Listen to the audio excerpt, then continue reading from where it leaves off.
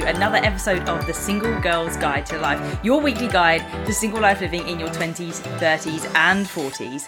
I'm Chantel Dyson, a single life empowerment coach, helping women to embrace their single life and not be entirely focused only on their relationship status.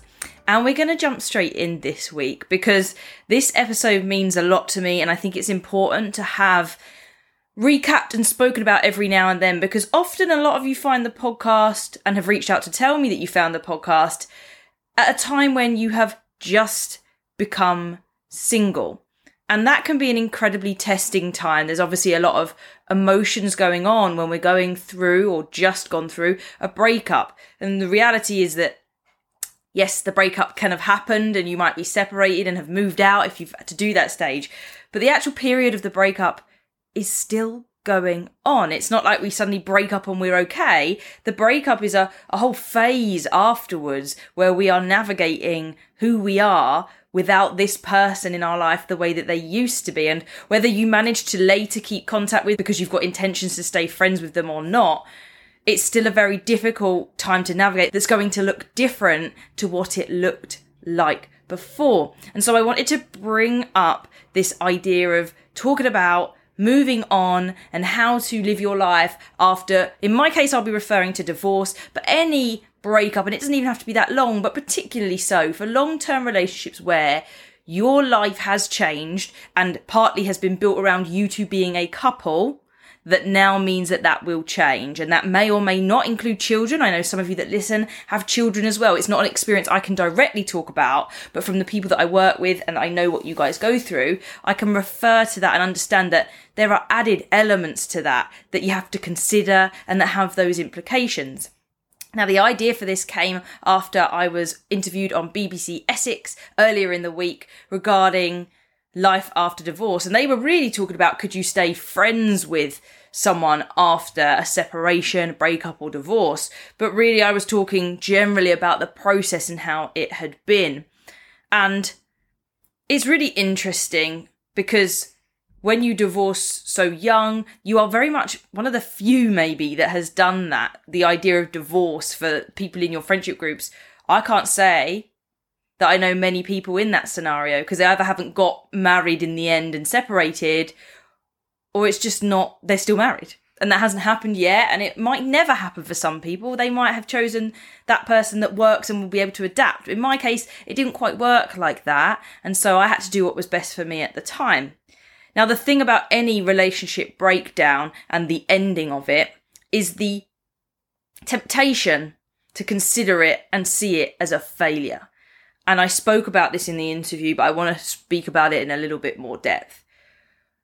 I'm not sure where the association comes from. Sometimes it feels like it's the wasted investment of time, the fact that we made a mistake. Ultimately, the idea of leaving my own relationship, marriage at the time, was down to the fact that I didn't want to compromise myself. I often think of Bronnie Ware's 5 Regrets of the Dying piece, and it is the first one I think that gets mentioned in the list, which is along the lines of wishing that you'd lived a life that you lived and not according to others, something along those lines. And I remember looking at certain models of love in my environment, the people that I knew, and I just looked and I thought, I can't get to a state where I stay because I should, because it would be harder to leave, because it would hurt people. I had to look and go, is this truly what I want? And do I want to stay? And that brings with it a lot of guilt. I touched on that during the interview because ultimately you're not just affecting you nor that other person's life. I mean, it's bad enough that you're doing it to someone that at some point you loved so deeply. And in this case, I committed to, but it doesn't matter if you got married or not. The fact that you committed to one another in a particular way and started building a life together is very difficult on its own, let alone then the families, the friends that also get affected, whether you've completely become a couple and you now have friends that you met as a couple and they actually aren't friends with you individually, or the ones that have started to blend where you're friends with one of the members of a couple and they're friends with the other member of the couple, and then they're now having to navigate who they talk to and how they get the information from each side and remain fair and don't hold the blame either, but be there for their friends. And then for those that have children, obviously you've got a direct impact if that is the father of their child as well. Then you've got that to consider too. Or if it's a new relationship, having had children from another previous relationship, again, it's that upheaval. And you know that if you are in the position of choice, that it's going to affect more people than you. And you can feel guilty for that. But it's not then something to hold on to, because whatever we do sometimes means that we might even appear the villain because it is having such an effect. Why can't you just be happy? Why can't you just get on with it? Lots of people stay and they're not, it can't all be wonderful all the time. But at the same time, for me, I knew I had to know for sure. And if I make a mistake, if I devastate some of these lives in the process and it's a mistake, I will feel even guiltier. But my instinct is telling me, my intuition tells me that's not going to be the case. And I was fairly confident in that decision, despite having hardly spoken to anyone about it, through thinking it through, as it were. It's that knowing feeling and something that I can't ignore. And if you're considering it, then it's making sure that you stay in tune with yourself and knowing what you really want. Now, I think it's easier to go through any kind of breakup if you can come to an agreement, if you've had discussions about it, and if it's not going to take someone by surprise. And I say that in hindsight, as opposed to from direct experience of executing that. But in hindsight, if you can come to that agreement that this isn't working, it gives the other person that chance to feel that they have had the opportunity to try and that conversations have happened, and despite changed behaviour and scenarios, it's not been recovered and it's not recoverable, and it's almost an acceptance of that element, even if it is more testing at the time. But I wanted to delve into a few little things to make sure that you come out of the other side of any breakup that you have in a way that allows you to start building yourself up. So whether you make the choice about leaving yourself, about separating together, or this is happening to you, which has an extra devastating feeling to it, especially if it feels like it's out of your control. But ultimately, that's down to deciding to partner with someone, is that they can leave that partnership at any given time. Is making sure that you go through the process and you go through the feels and make sure that you come out the other side ready at the right time. None of this is going to be quick. But it doesn't mean that you're a failure. That's a really important thing to take through. This is a learning experience. The minute you're starting to go through something difficult, it might be useful to you to know that you're going to grow so much in this process. And to do that, I've got a few tips and hints that I reflect and think, yeah, that's how you do it. And that's how you get through this period successfully. It doesn't mean you won't be upset, angry, tired, exhausted from it, but it's doing it in a way that can benefit you over the time. So the first thing that's really important is that you have every right, even if you're the one that left, to mourn the relationship that you had, because it is over. It is the end. And who you were then in the relationship will be different to who you are right in the moment of that relationship ending, and who you are now going to become going forwards. And the plans and visions that you had and thought were going to happen are now not in the way that you thought, and not with the person that you thought. And it can be very easy, particularly if you have made the decision, to think that you're the one that's completely okay with this, that you're going to find this easy to do. And that's just not true. You can still be very upset that something has ended. It's an ending. It's saying goodbye to someone that's potentially been a part of your life for a number of years. And it's going to be different. And you are allowed to have those emotions, those weird feelings that you don't know how to navigate. And it's important that you express it, whether you express it through a journal, whether you express it to other people, whether you work through it with a therapist, with friends. It's normal to grieve that process. And I spoke about how to get through a breakup way back at the beginning of the podcast, on number 19, episode 19, how to get over a breakup, where I go through the stages of grief. It is grief, yes, we normally associate that with losing a person to death. But in this case, you've lost a person to choices, to life, And it almost makes it harder because they still exist in some way. But that process back in episode number 19 talks about the stages of denial, anger, bargaining, depression, and then acceptance. It's not linear in fashion. You don't go through each of those ones necessarily, but you do end with acceptance. And the others, it kind of moves between. And that doesn't mean either that whilst I accept and I've moved to a point where I can get on with my life and not be sad about the fact that we ended things, angry at myself for not doing things differently or anything like that, that those don't creep up every now and then. You will have those moments where you're like, oh, it's so much easier actually staying. But at the same time, you have to then realise why you left. There's always going to be those moments. It's always the grass is greener on the other side. Very cliche, I know. But it's understanding that you will go through that process, whether quickly or slowly. But bottling any of it up isn't going to help. So then the next one comes from that feeling of guilt that I was talking about. If you feel guilty about what you've done, it's because you care. It's because you know exactly what effect this is going to have. And you feel bad for not having brought it up before, right? You maybe did it as soon as you possibly could. And in hindsight, maybe you should have done it earlier. But ultimately, you didn't. And you did it when you did. And that was when you were going to do it.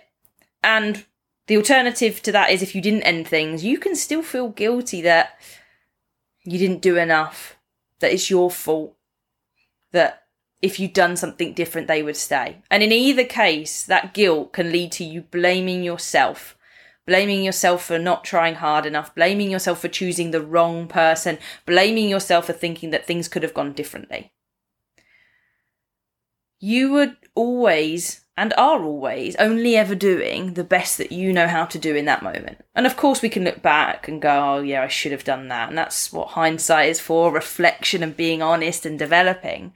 But we can't hold ourselves to these high standards when this is life.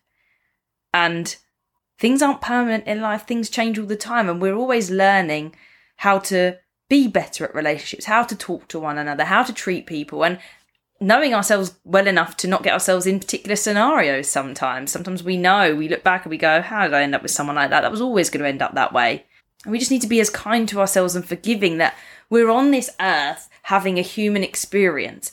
If it were possible to learn from other people perfectly so that we didn't make the same mistakes, everybody would be out there living a perfect life because we've got thousands of years, if not hundreds of thousands of years. I don't know how long they think that the earth has been around for, or human life anyway.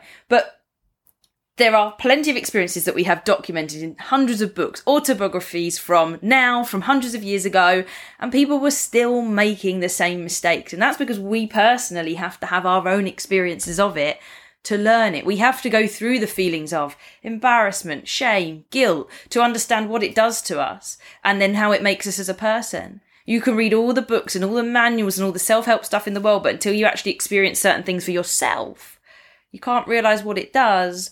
And sometimes that learning of how it feels to be guilty about it because you invested so much time and you feel like you're letting someone down means that we're more careful when we then approach future scenarios because we've learned we don't want to get ourselves in a situation where it might have been avoided if we'd just kept an eye on things more or known ourselves better. But to blame yourself is going to lead you to get caught up and beat yourself up over something that is quite normal in this world. It's around 50% of marriages ending in a divorce, and that's marriages. Let's think about all the relationships that end up in breakups. It's not going to be documented because it's so fluid. So just something to think about. The next thing to do is make sure that you get the support that you need and you ask for help. And this can be in a professional manner. It might be that you want to seek out a therapist to work through this with you because it's something that you don't have the connection with people in your current life to feel comfortable enough to open up, and you want a therapist to really help you with techniques to do that. But also, leaning on your friends and family at this time is one of the most powerful things to do. This is one of the most challenging parts of your life right now. And it goes to show you who is there for you and who will be there for you, show up and help and be encouraging.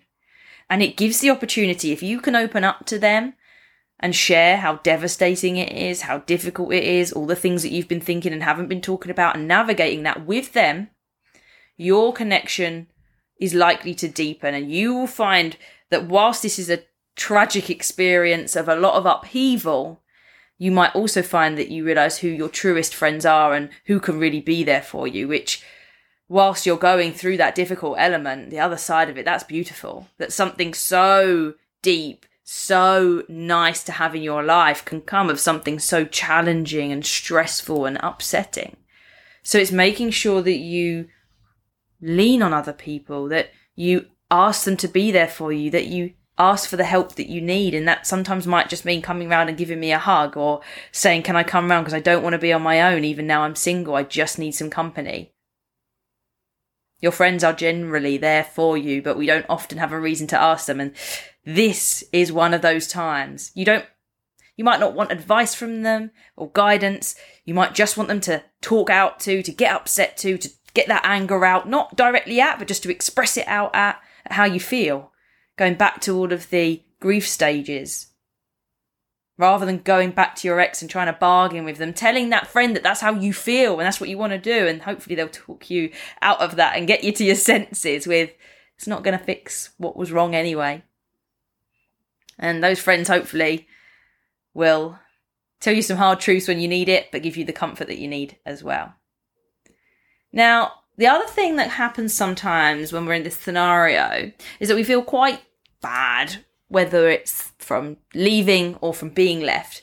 And we're trying to look for quick fixes, unfortunately, to make ourselves feel better again. Because when someone leaves, we question why, and we start to think, is it because I'm not good enough in some way? Whether that's the way you look physically, whether it's the way that you are emotionally. Maybe you think that you're a psycho, and you might have even been insulted with that. If it's been quite a heated breakup, that someone might think that you're asking too much.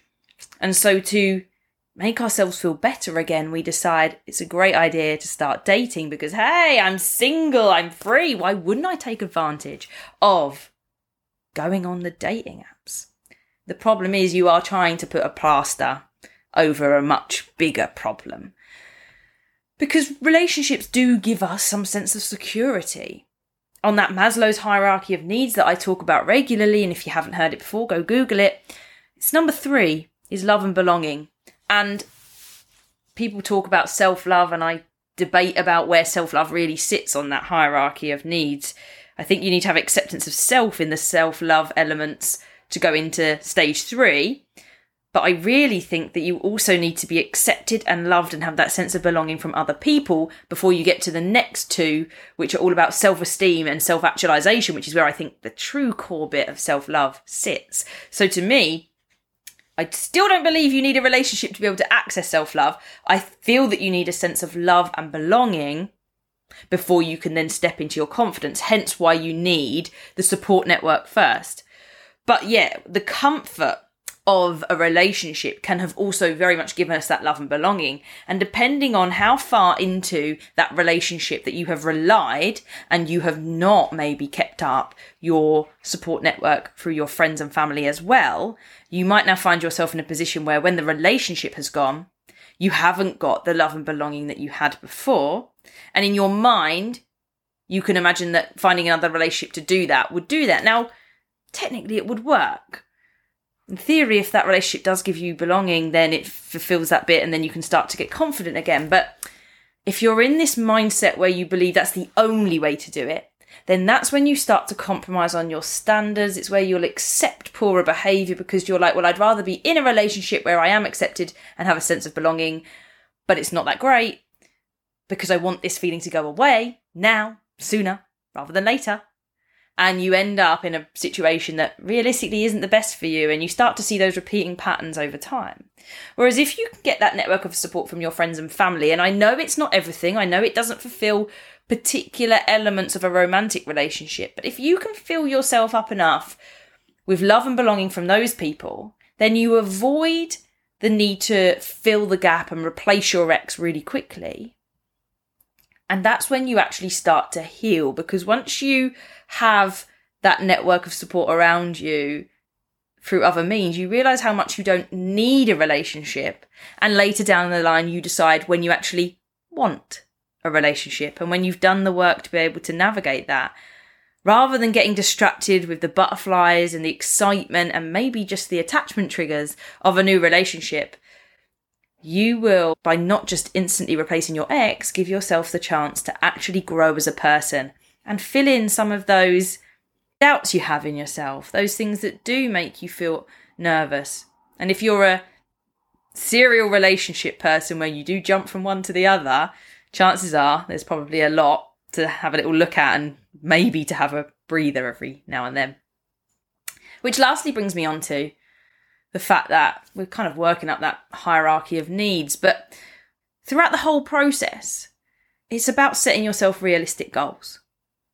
You will not be happy with your single life within the first 3 months of having broken up with someone if they were that significant and had such a part in your life before. No chance.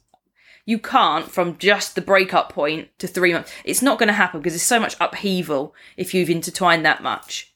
Unless you fully checked out much earlier than that and they are completely gone out of your life within 3 months. But if they are there and around for practicalities such as managing children, of sorting out who's getting what housing, of literally moving out, sorting finances out. Firstly, they're around anyway, so you're getting reminders of them.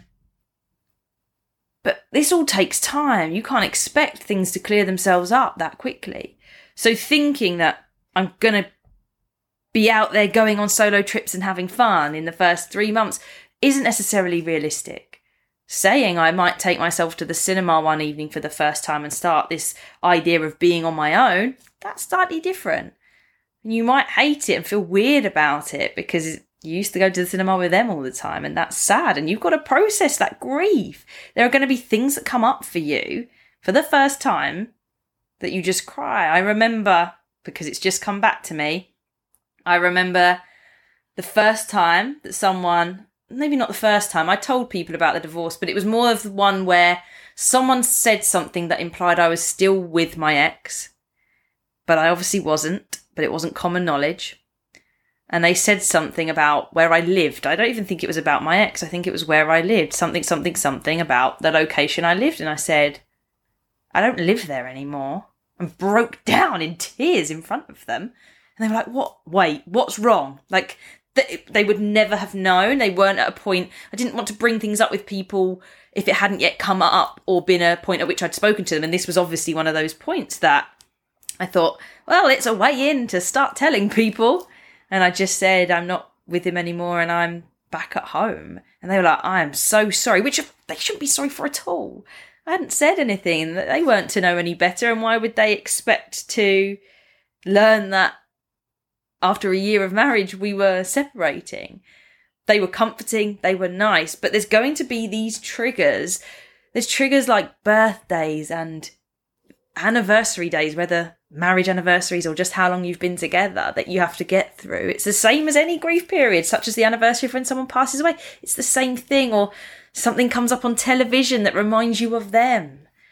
All of those things. So to say, I want to be happy and I want to be confident, but you're still potentially going to be caught out by little things, and that's okay as well. So taking a realistic approach to how you can get through and at what pace is really, really important. It's important not to do too much too soon, because then you feel more like a failure because you think, why am I not there yet? Why can I not do this, that and the other? And that's where it comes back to dating as well. Why am I not finding someone yet? Have you even been single that long? Have you even given yourself a chance to get over that person? Really? Really? I dated too early. Hold my hands up. And it's amazing how many people encourage you to do it. And they encourage it by accident because they say, how's dating going? And you think, should I be dating? Oh, okay, I should be dating. Because people are asking me about it. Shouldn't have touched it with a barge pole for a long time.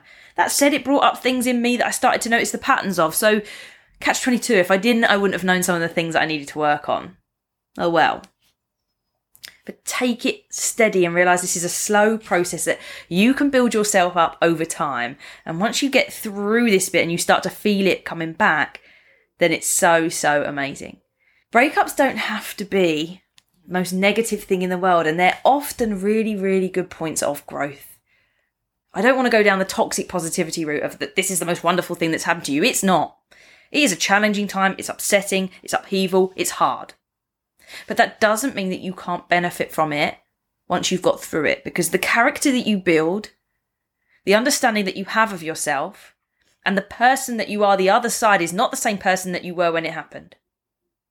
And I look back, as I spoke about in the interview, and I know, and I always knew, that the best thing I could do was leave, because I did not want to be there, holding my ex back from getting the love and attention and having the relationship that he deserved with someone, and that I wasn't in this position prepared to give anymore. So if you are the one leaving, it's really important to note that you could be doing that other person the biggest favour. They won't see it like that at the time, and they may never see it like that. But I look and I think, I wanted that person to be loved in the right way. And whilst I did at one point, it didn't last as long as we thought it would, and that's okay. But staying would have been the worst thing, because I'd only be sat there awkwardly and not really giving them the experience that they were probably after. And if you're on the receiving end of that, it will be hard to see it in the moment. But if someone does not want to be with you, whether they've cheated explicitly and that has happened and you know about it, or they've just said, look, I just don't want to do this anymore, and I don't know why, and let me be honest with you, it can be really hard to explain why when you're not really sure. You just have a feeling. It's hard. Where's it gone? What could we have done to fix it? But let them go. And it's so hard, so hard. You can try, you can talk, but ultimately you want someone to be there and to want to be there. And if they're telling you that they can't be what you want them to be, then you've got to believe. And there's something Matthew Hussey says, I've heard him say it before, that if someone is telling you something that is harder for them to tell you than it is to not tell you, then you need to believe them. Because they would not tell you that if they didn't have to. If they didn't feel they had to tell you that, they would leave the hard stuff. So if they're telling you the difficult stuff, and they're saying they can't do this anymore, then listen to them. And I know it's not easy, because it's upsetting. It's caught you off guard. But there is another side to keep going through. And I'd like to think if you go through those things in those steps and make sure that you take it easy on yourself, that you'll be able to get through it just fine. A little bit of a serious one, but I think it's important because lots of you find this just as you've gone through a breakup, and I think it could give you the comfort that you're looking for. Until next time, I hope you celebrate your single life when you're ready to, and eventually join us in celebrating our single lives together.